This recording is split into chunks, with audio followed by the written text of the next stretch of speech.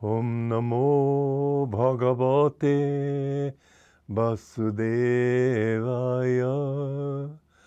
Om Namo Bhagavate Vasudevaya. Om, I bow to the Lord Vasudeva. Joy to you, friends. I would like to read stanza 30 from the Bhagavad Gita, chapter 2.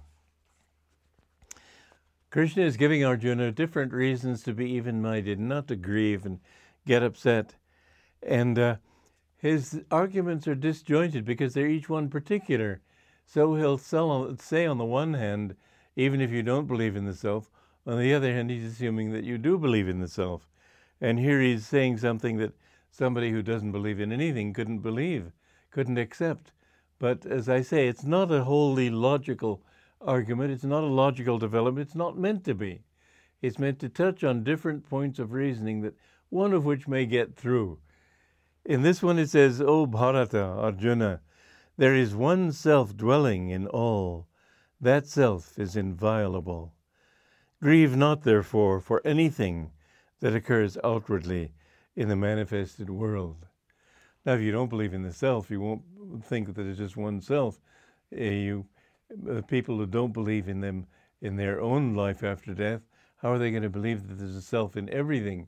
So you see, it's a different argument here, but it's a very important one, that in all of us there is one life, and that same life has appeared as trees, has appeared as hedgehogs, as cockroaches, and as human beings. And all these different human beings, the vast variety, it's really an amazing experience to go into a city and look carefully at the people you see. There's so many different types. And you can see that they could not have developed those types of consciousness just because of their genes. It's not a physical thing that could have created those. The subtler has power over the grosser, as I've said repeatedly.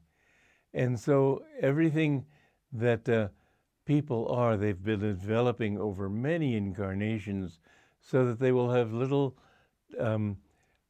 tendencies in one direction or another. Mozart, who wrote a symphony, I think, when he was 5 years old, he had to have been a musician, a composer, for many lifetimes to have reached that point. That kind of skill cannot be contained in some biological gene or a DNA. That's just ridiculous.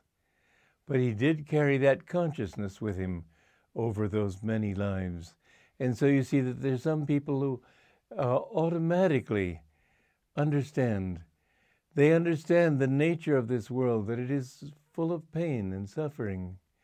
And it may be that you've come to that point of sophistication in your own search, where even a little bit of pain is enough to make you realize, make you reflect, oh, but that's the nature of this world. I don't want anything to do with it. You came in with some hope. Your parents were all cheering you when you came into this world, and everybody was so happy to see little baby Paul or whatever. And then you've grown up and everything seems to be somewhat encouraging, but then people don't always treat you nicely. People aren't always kind. You'll have bullies in your school, maybe. You'll have people who disagree with you. Bit by bit, you may get sick. You may find some disappointment.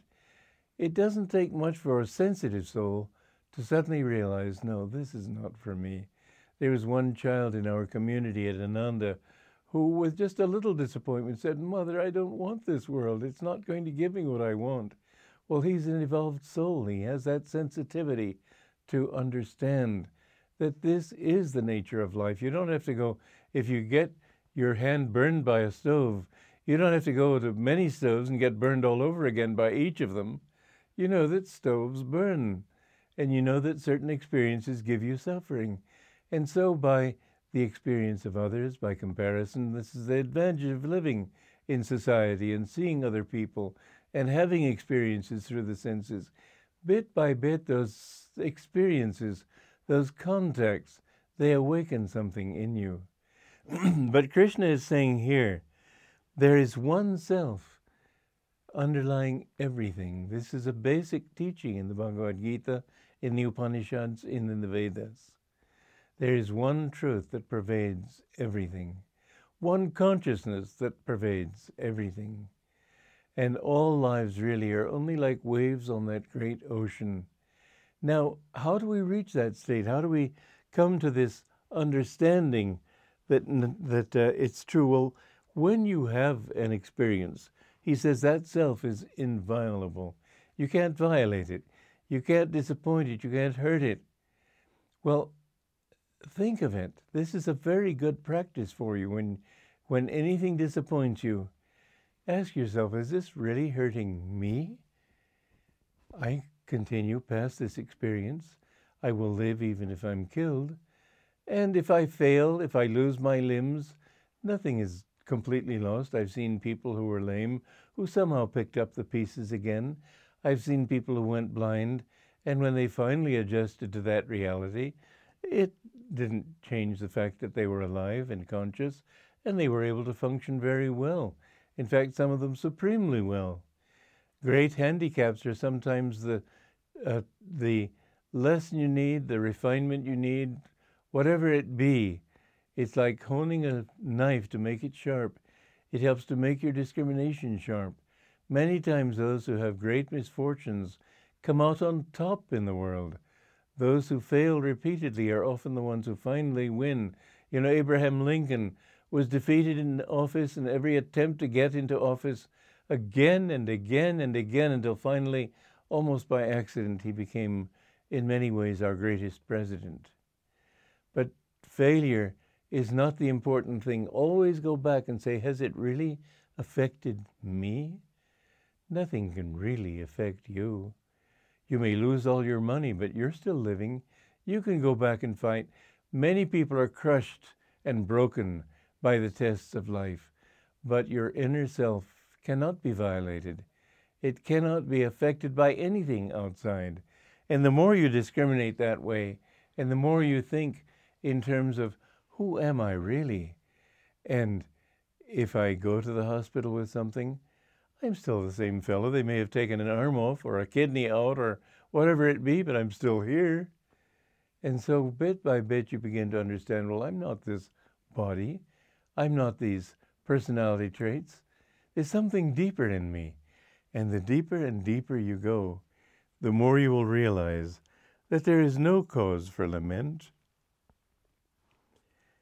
Grieve not, therefore, for anything that occurs outwardly in the manifested world. And I pointed out the importance of not grieving. And we could say just the opposite side, but the story here in the Gita is about Arjuna's lament. So that's why he's talking of grieving.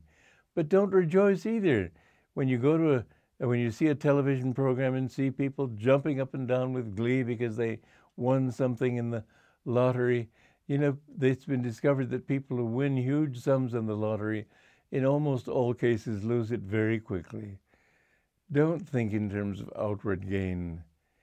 Think in terms of something that doesn't need a gain, that you are what you are, whatever you are, whether rich or poor, old or young, male or female, American, French, Indian, doesn't matter. But you are something inside, a germ of reality that cannot be squashed, that cannot be downtrodden, that cannot be violated. And so knowing that, let nothing touch you. If the greatest, you must learn, as Master put it, as my Guru put it, learn to stand unshaken amidst the crash of breaking worlds. Joy to you.